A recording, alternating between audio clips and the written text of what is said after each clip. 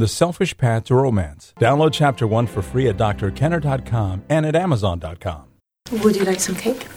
I'm not supposed to. Don't worry so much about not supposed to.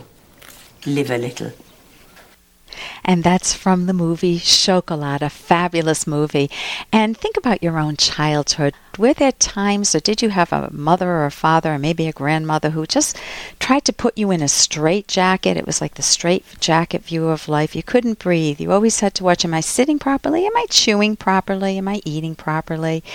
Well, how do you parent? How do you not make the mistake of putting your kids in a straitjacket and not make the opposite mistake either of being hands-off and, my kids can do whatever they want, and really being parents who are relatively indifferent to your kids. You just let them do whatever they want. With me today is Cornelia Lakich, and she has her master's in education, and she's been a Montessori teacher for 10 years. Her specialty is with preschoolers and toddlers. But listen up, because the principles that she talks about with preschoolers or toddlers, you can apply to older kids, and you will even be able to apply to maybe your spouse and other people in your life. So how do you end up enjoying parenting? That's our topic, rather than regretting that you ever had kids. And welcome, Cornelia. Hi, Ellen. Thank you so much for having me. Oh, thank you for being on the show. And talk a little bit about the Montessori method. That's your training. Yes, it is. Montessorians often describe their method as an aid to life. Now, Dr. Montessori identified that within every child is the adult that he is going to become. And so childhood is that time period when the new adult is being created. So our goal as teachers and as parents is to help the unfolding of that process to the utmost. Or in Montessori language, we say to help the child reach his fullest potential. So what that means is we want him to discover his strongest values, his favorite subjects, that he can make good choices, and that we're there to encourage him where he feels weakest and just generally help him to be the best that he can be. I wish I had a Montessori education.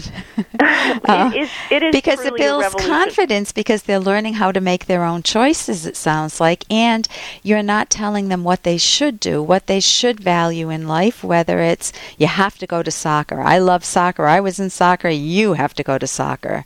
Yeah. To your kid, it's more, well, what do you enjoy? You introduce them to multiple different hobbies, and then you let them choose.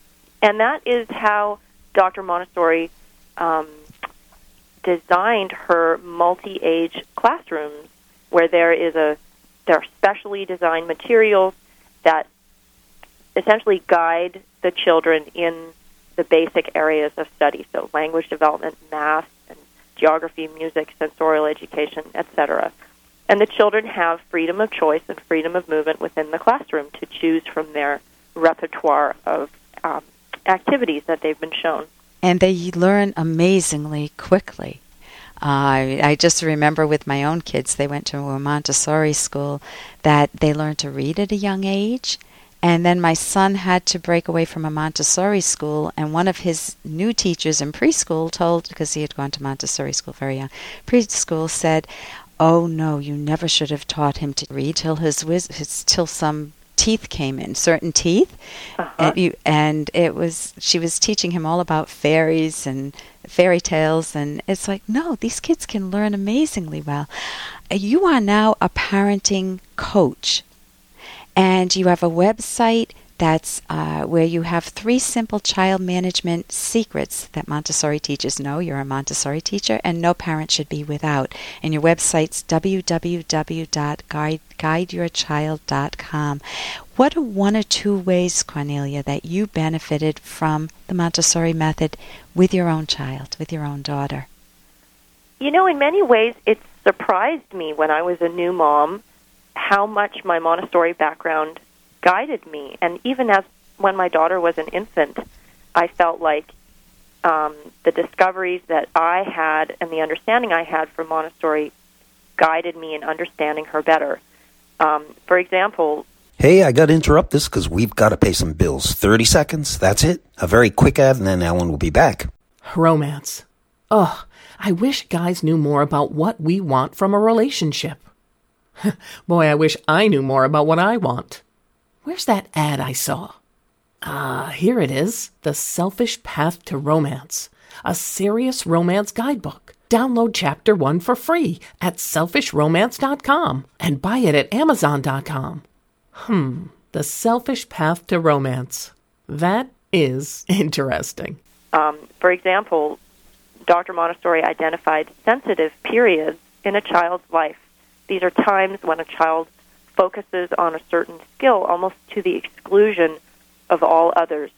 So when, for example, my child started to wake up 7 times a night because she discovered how to stand up in her crib, it became easier to understand, not less tiring to deal with, of course, but reasonable and almost reasonable and even admirable, because you can see the determination in her and the drive to grow and improve and expand her sphere of influence in her life.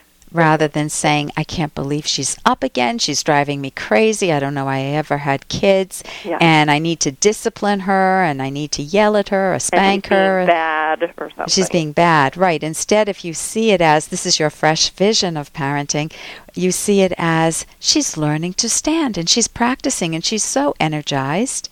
Look at her. And it's still, as you say, it's very tiring, so hopefully you and your hubby will take turns going in. And, you always need help. So tell me, why can't you just go by gut feelings as a parent? Well, going by gut feelings really leaves you without, in a way, without anything up your sleeve to help you in those times of frustration and to help you read your child. Those young kids, before they're verbal especially, can be very hard to understand. And it's full of misinterpretation that I think gets parents into conflicts that are otherwise avoidable. Right. I've heard parents say to me, my toddler is just like my ex. Awful. And how can your toddler be just like your ex? They're developing their own mind, they don't even know about horseback riding or other values in life, and you're saying that they're a bad person just like your ex.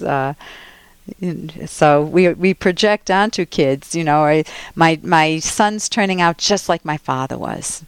Right. And they're what? They're 1 year old?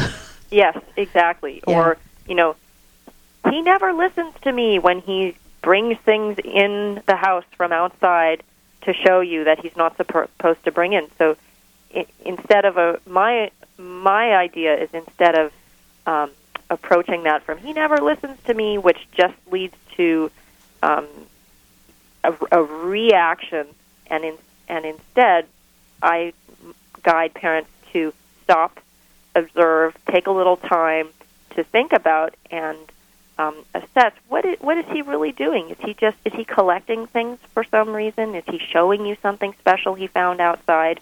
What's going on? So it's tuning into your child much more. Listen, we're down to the last minute. Parenting is a learned skill, and when you have the wrong teacher, you learn the wrong methods. But Cornelia Lakich is a wonderful teacher, and you are also a parenting coach, and people can reach you by going to your website, www.guideyourchild.com, and you have a free special report that you offer people with wonderful tips in it, and you also have a newsletter, right? Yes, I do.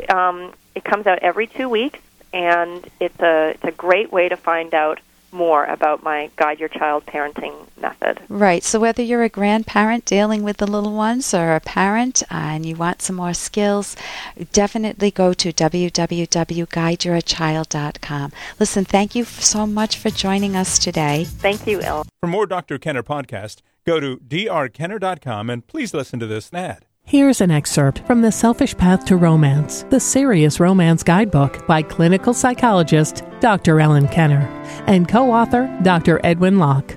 If you're interested in finding a potential soulmate, be on the lookout and eliminate anyone with poor moral character. For example, someone who is dishonest or lacks integrity, no matter what other qualities he or she possesses, and no matter how good that person makes you feel in the short run, such a person will bring you nothing but heartache and disappointment in the end.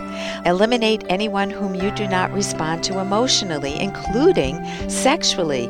Love, after all, is an emotion. Notice how your partner treats you. For example, if the person is stingy with praise but generous with criticism, dump him or her. You can download Chapter 1 for free by going to drkenner.com. And you can buy The Selfish Path to Romance at amazon.com.